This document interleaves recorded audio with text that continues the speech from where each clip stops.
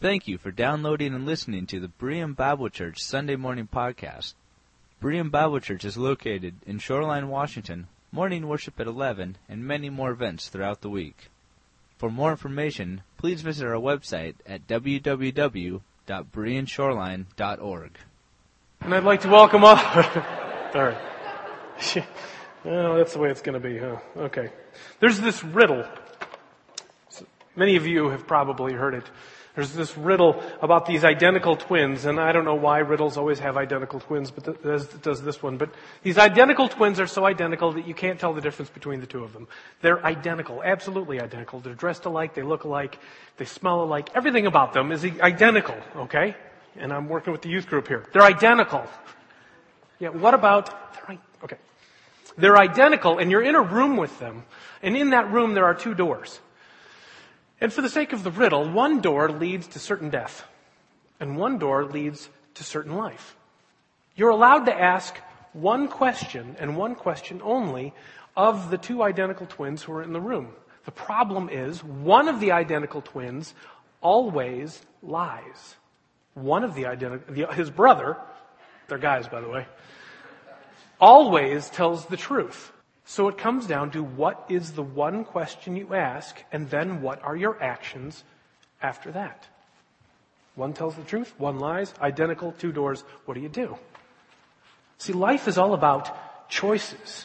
Making good ones, making educated, wise choices. Open your Bibles to Genesis. We're going to go to chapter 1. The Bible tells us that we were given the ability to choose. We were given the opportunity to have wisdom. In Genesis 1:26, God made man in His image. Then God said, "Let us make man in our image, in our likeness, and let them rule over the fish of the sea, the birds of the air, over all the livestock, over all the earth, and over all the creatures that move around along the ground." So God created man in His own image. In the image of God He created him. Male and female He created them. Then sin entered the picture. And then the necessity to rely upon God to make good choices became even greater for man. The impact of our decisions became much more important. So as God made us in His image, intellect, emotion, and will, somebody, it's called Imago Dei. As man was made in the image of God, we were made with the ability to make choices. Everything comes down to choices. Like the riddle and like the first Adam, we ultimately bear the responsibility of our choices. I'm just for a second want to talk to the seniors. You are now about to graduate. You now have lost all privileges of blaming your parents. Woo! For the rest of you, the who are still in high school or junior high, that doesn't mean you have an excuse to blame your parents. I'm just saying you've lost. These are your decisions now, your choices. It's your responsibility. You can make decisions emotionally or intellectually, as you've been reminded in the past, or you can make them in a combination of the two. But ultimately, it's your will. It's your will that's going to chart and plot your future with God. And our choices in life basically boil down to two kinds of decisions. We can draw from empty wells, or we can draw from the well that brings us eternal life. That's it. How you're going to navigate your life, you draw from one well or the other. Will I draw from the well that pleases God and honors God, or will I draw from the well that is empty, or perhaps it's full of poison, or perhaps does nothing to edify me or to honor the Lord? Would you pray for me as we open Scripture? Father God, I just thank you for this day, and I thank you for this time that you have given us. And I pray, Lord, that this service is honoring and pleasing to you as we look to your word. I thank you, Father, for this opportunity to speak with these graduates and to speak with the congregation who loves them and to share this time with their families. Lord, I just pray you speak through me and share whatever it is that you would have each of us to learn. I pray this in your Son's name. We're going to look at the two wells right now. There are the empty wells. that give the illusion of quenching our thirst. And we're going to look at that one first. Now, turn in your Bibles to Proverbs chapter 9. In Proverbs chapter 9, Solomon has given a bunch of wisdom to us to contemplate and consider. And in verse 13, he starts a small story here. The woman who he personifies as folly, the woman folly is loud. She is undisciplined, without knowledge. She sits at the door of her house on the seat at the highest point of the city, calling out to those who pass by, who go straight on their way. She says, "Let all who are simple come in here." She says to those who lack judgment. "Stolen water is sweet," she says. "Food eaten in secret is delicious," but little do they know that the dead are there and that her guests are in the depths of the grave. The woman folly. Folly is not a word we use very often today. I can think of the Ice Capade follies, maybe. I mean, that's not what this means. Or there's a folly is also the trim, the ornate trim on a building that's doesn't have any structural necessity. What does this folly mean? What is this about? It's lack of good sense. Lack of, I would say, godly sense. It's foolishness. It's an act of sheer whim. There are examples of folly all over out there in the world that is an empty well. You can, I'm sure, think of many. I've isolated just a few. One empty well that we dip from to feed ourselves is our culture. We find our worth and our need from our culture. We make whatever is important on the tabloid covers in the grocery store important to us. Which Hollywood starlet is having an affair with which Hollywood star? Really? Are these the things that motivate us and drive our lives? I left my gadget in my office. Gadgets. iPhones. iPads. We get so tied to our gadgets that we forget there's people. Maybe you're guilty of this too. Candace and I laugh at each other and we poke fun at each other when this happens. But we sometimes have moved to the place in the morning of it's time to get the kids up. Let's text them. Get up. Time to get out of bed. If that doesn't work, we'll call them. Now think about this for a second. Those gadgets that we go to because, I now have an iPhone 4. I don't want to brag or anything, but as soon as I got it, they came out with the iPhone 4S. Better than mine. We're always looking for the next better thing. Or we want to keep up with the Joneses. There's another empty well. We want to keep up with the Joneses. We compare. And we let this drive us when I remember, let me say this first. Do you know how easy it is now with Facebook and the internet and cell phones and texting to gossip immediately? I'm being facetious with this, but I remember when I was a kid, we didn't have this stuff. We had to wait till we got home and got on the party line to gossip. You kids have it so good today.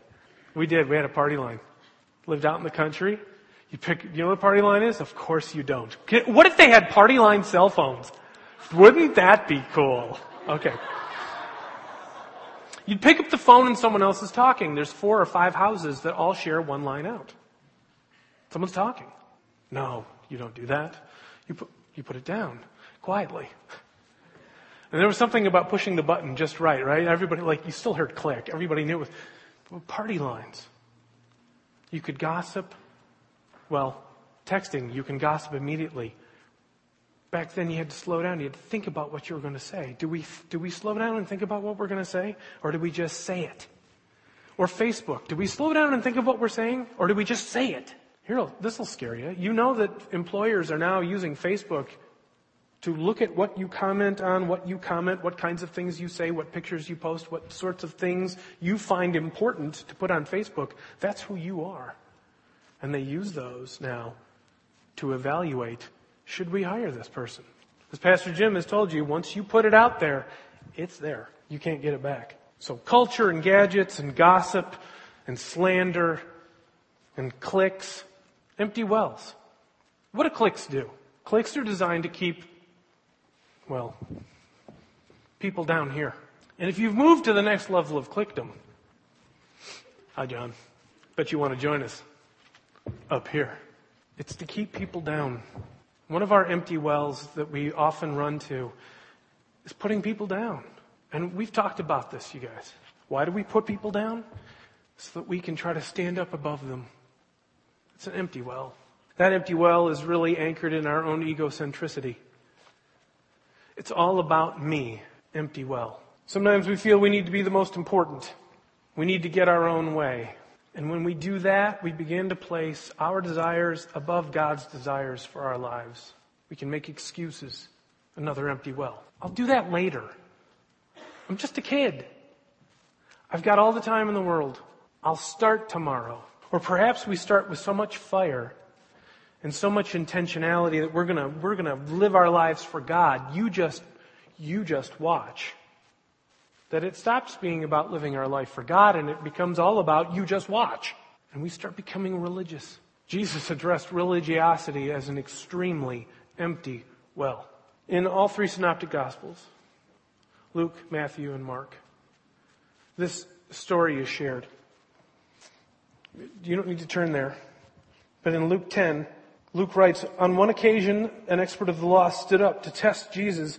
Teacher, he asked, what must I do to inherit eternal life? What is written in the law? He replied. How do you read it? He answered, love the Lord your God with all your heart and all your soul and with all your strength and all your mind, and love your neighbor as yourself. You've answered correctly, Jesus replied. Do this and you will live. But he wanted to justify himself. So he asked Jesus, who is my neighbor? He wanted to justify himself, an empty well. Remember that our decisions are supposed to honor God. And if we're worried about justifying ourselves, we're going to an empty well. Jesus honored that answer, or that question. So he answered him. And he told him the parable of the Good Samaritan. Only Luke records that.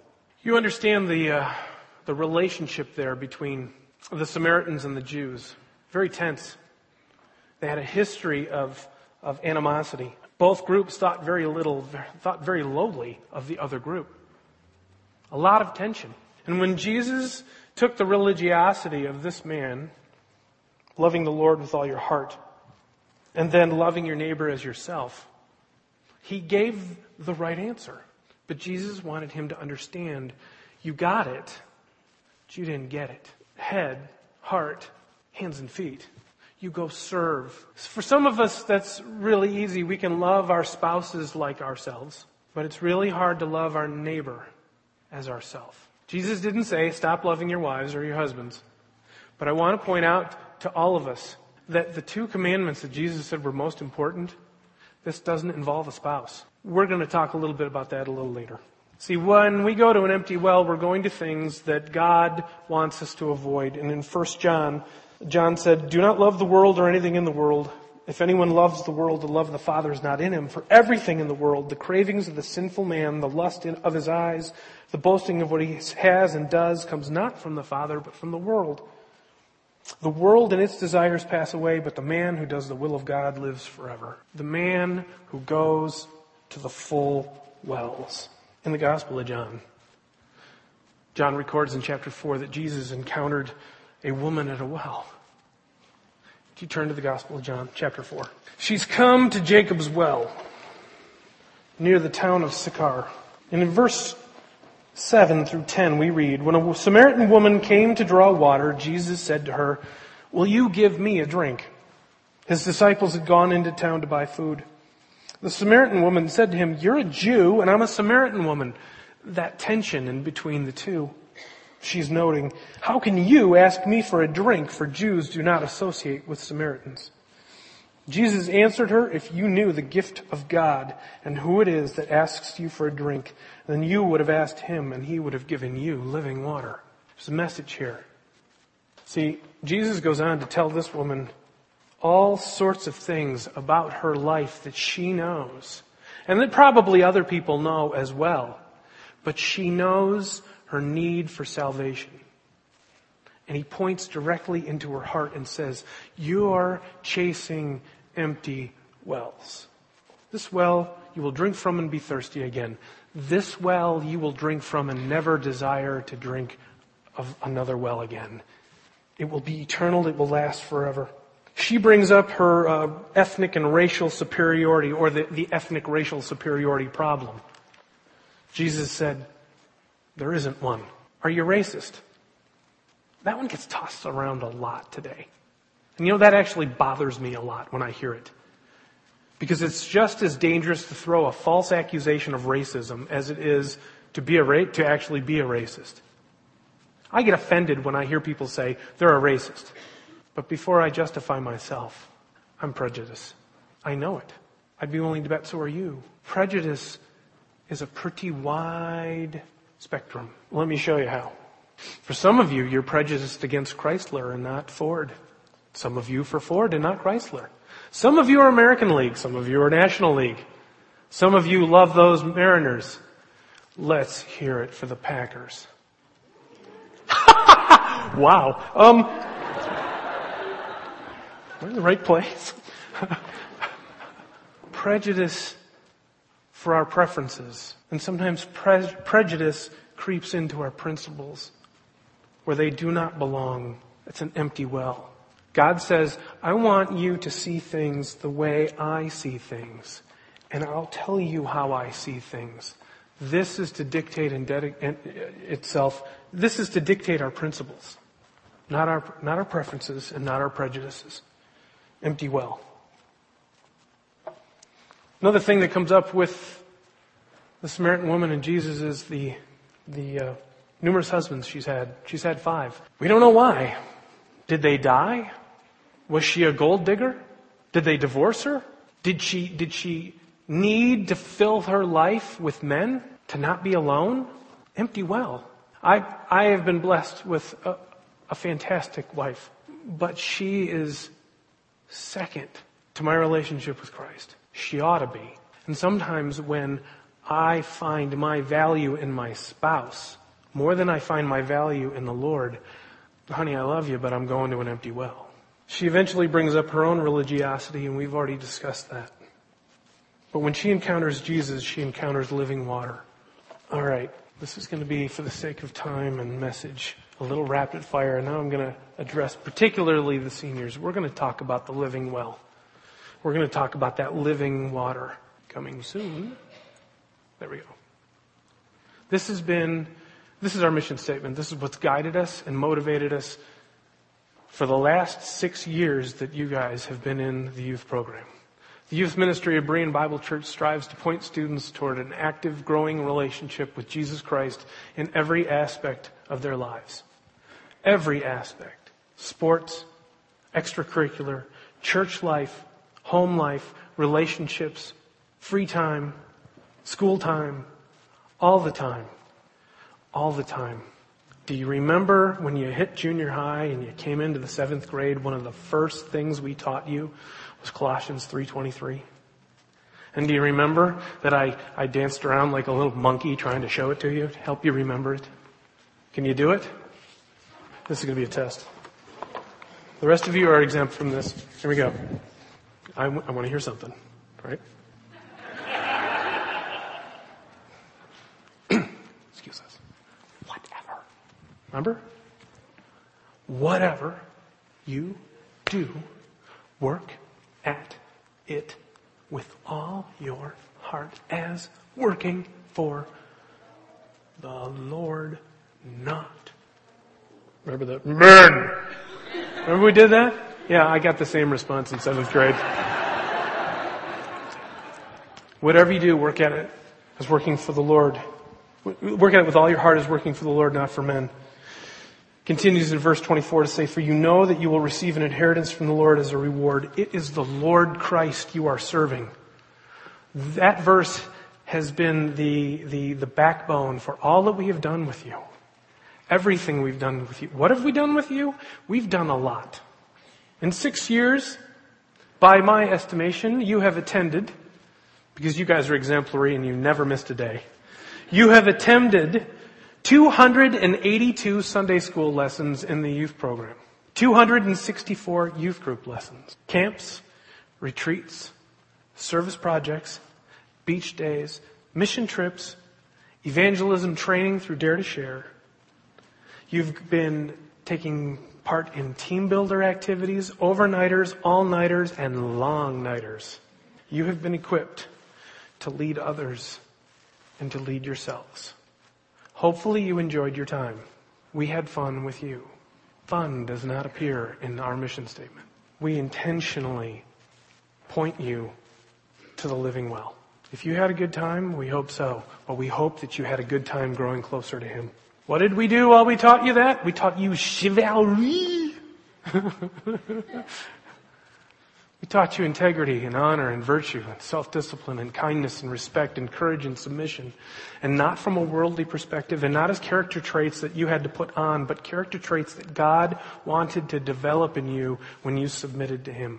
Chivalry blesses my heart when one of my students comes to me on Easter Sunday and speaks to me about a mission trip she was on and says, I just want you to know how blessed I am to be in this youth group with these guys because they know chivalry and the kids at my Christian school don't. The guys treated us girls like, well, horribly. But my youth group knows chivalry. Amen. We were teaching you or helping you to learn characteristics that would allow you to honor the Lord by becoming a better spouse in your marriage. Did you know that? We were working on your marriages here. Don't tell the rest of them that that's what we were doing. We were hoping to help you have a stronger marriage later. And this concept, though, it extends itself past marriage.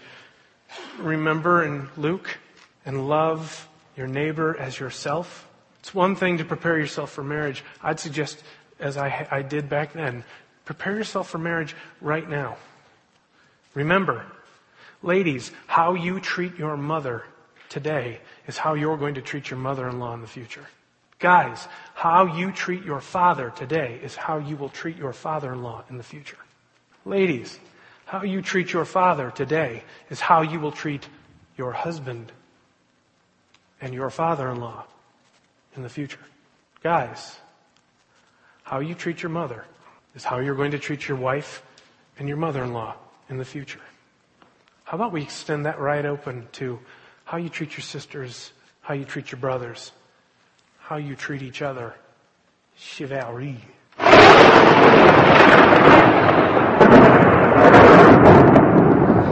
We did that in junior high youth group. We do it today to keep you awake. We did it for the same reason we just keep them awake. We studied the Ten Commandments. We taught you that God's desire for you was to live within His love. Those rules are there for you to live within His love, not exclude you from things. Because Jesus told us in John 10:10 that the thief comes to steal and kill and destroy, but I have come that they may have life and live it to the full. And we studied the fruit of the Spirit. We showed you how God works on us from the inside out as we submit to Him in all things. Then we discussed spiritual warfare and the reality of it. I can still see some of your faces. The night we did that thing that we're not going to talk about. It was good. And then we moved into the armor of God. To be strong against our enemy, we need to be strong in God's mighty power. We also had the life cycle. Loud night. Inspire night. Focus night. Oh, no. Equip night. No. No. Okay, fine. So this one night.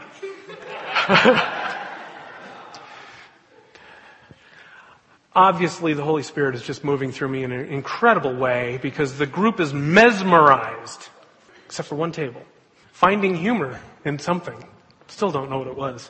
But all I know is that night when I got home, I noticed that I had a hole in my pants. I'm sure they found something else funny instead of that. But we talked about living your faith loudly, not irritatingly, not in people's face, but to live your faith in such a way that everyone knows there's something different about you.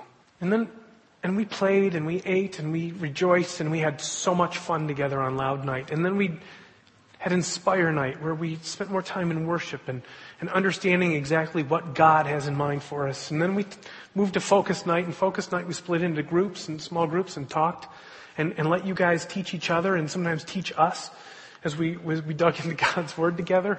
And ultimately we equipped you. We equipped you to share your faith. We talked about patterns, life patterns and faith patterns and our breathing, prayer patterns, our thought patterns. Boy, there were a bunch. Reading patterns, friendship patterns, entertainment patterns, love patterns, what we go to find hope. We looked at the patterns of our lives, and we tried to identify or to help you identify yourselves. What empty wells do I run to? What's the pattern of my life? Do I run to Him or do I run to the opposite? Do I run to empty wells or Jesus Christ? And through this series, we helped you to see that walking with Jesus is something that we need to do with intentionality all the time. And then we talked about purity of mind, purity of life. It's been a busy 6 years. It's a tough time for me because while you're all still a part of this church, and I never think that you're not, for a guy like me, you got to think about it this way. I watch my congregation, so to speak, rotate out every 6 years. Every single year, my congregation is different. It's a hard time for me. Heavenly Father, we love you today. And Lord, I just want to thank you for each of these young people. Lord, as I just look at each one of them and hear their stories and just reminded of how much they have served, how much they love, and what an important part of this church family, and how much they give. They are not here just to get, but they have given. And Lord, we thank you that they love you. Protect them, watch over them, care for them, direct them, and Lord, keep them close to you. And we know that they will always be a part of this church family. And we look forward to their serving, and those who will be staying in the area to continue to serve and to minister here. Those who will be traveling away to coming back and being with us again. And Father, we put them in your care. I also want to thank you today for Pastor Kevin and the teaching, the love, the compassion, the sharing he's put into these lives, for the leaders, the sponsors, all the work that they have done. It's been a labor of love, and we just thank you for that. We ask your blessing on the food we're going to share together, and we ask your blessing on each person here today as they leave this place. May we walk with you this week. In Christ's name, all God's people, and say it together, amen. Hallelujah. Amen. Young people, you just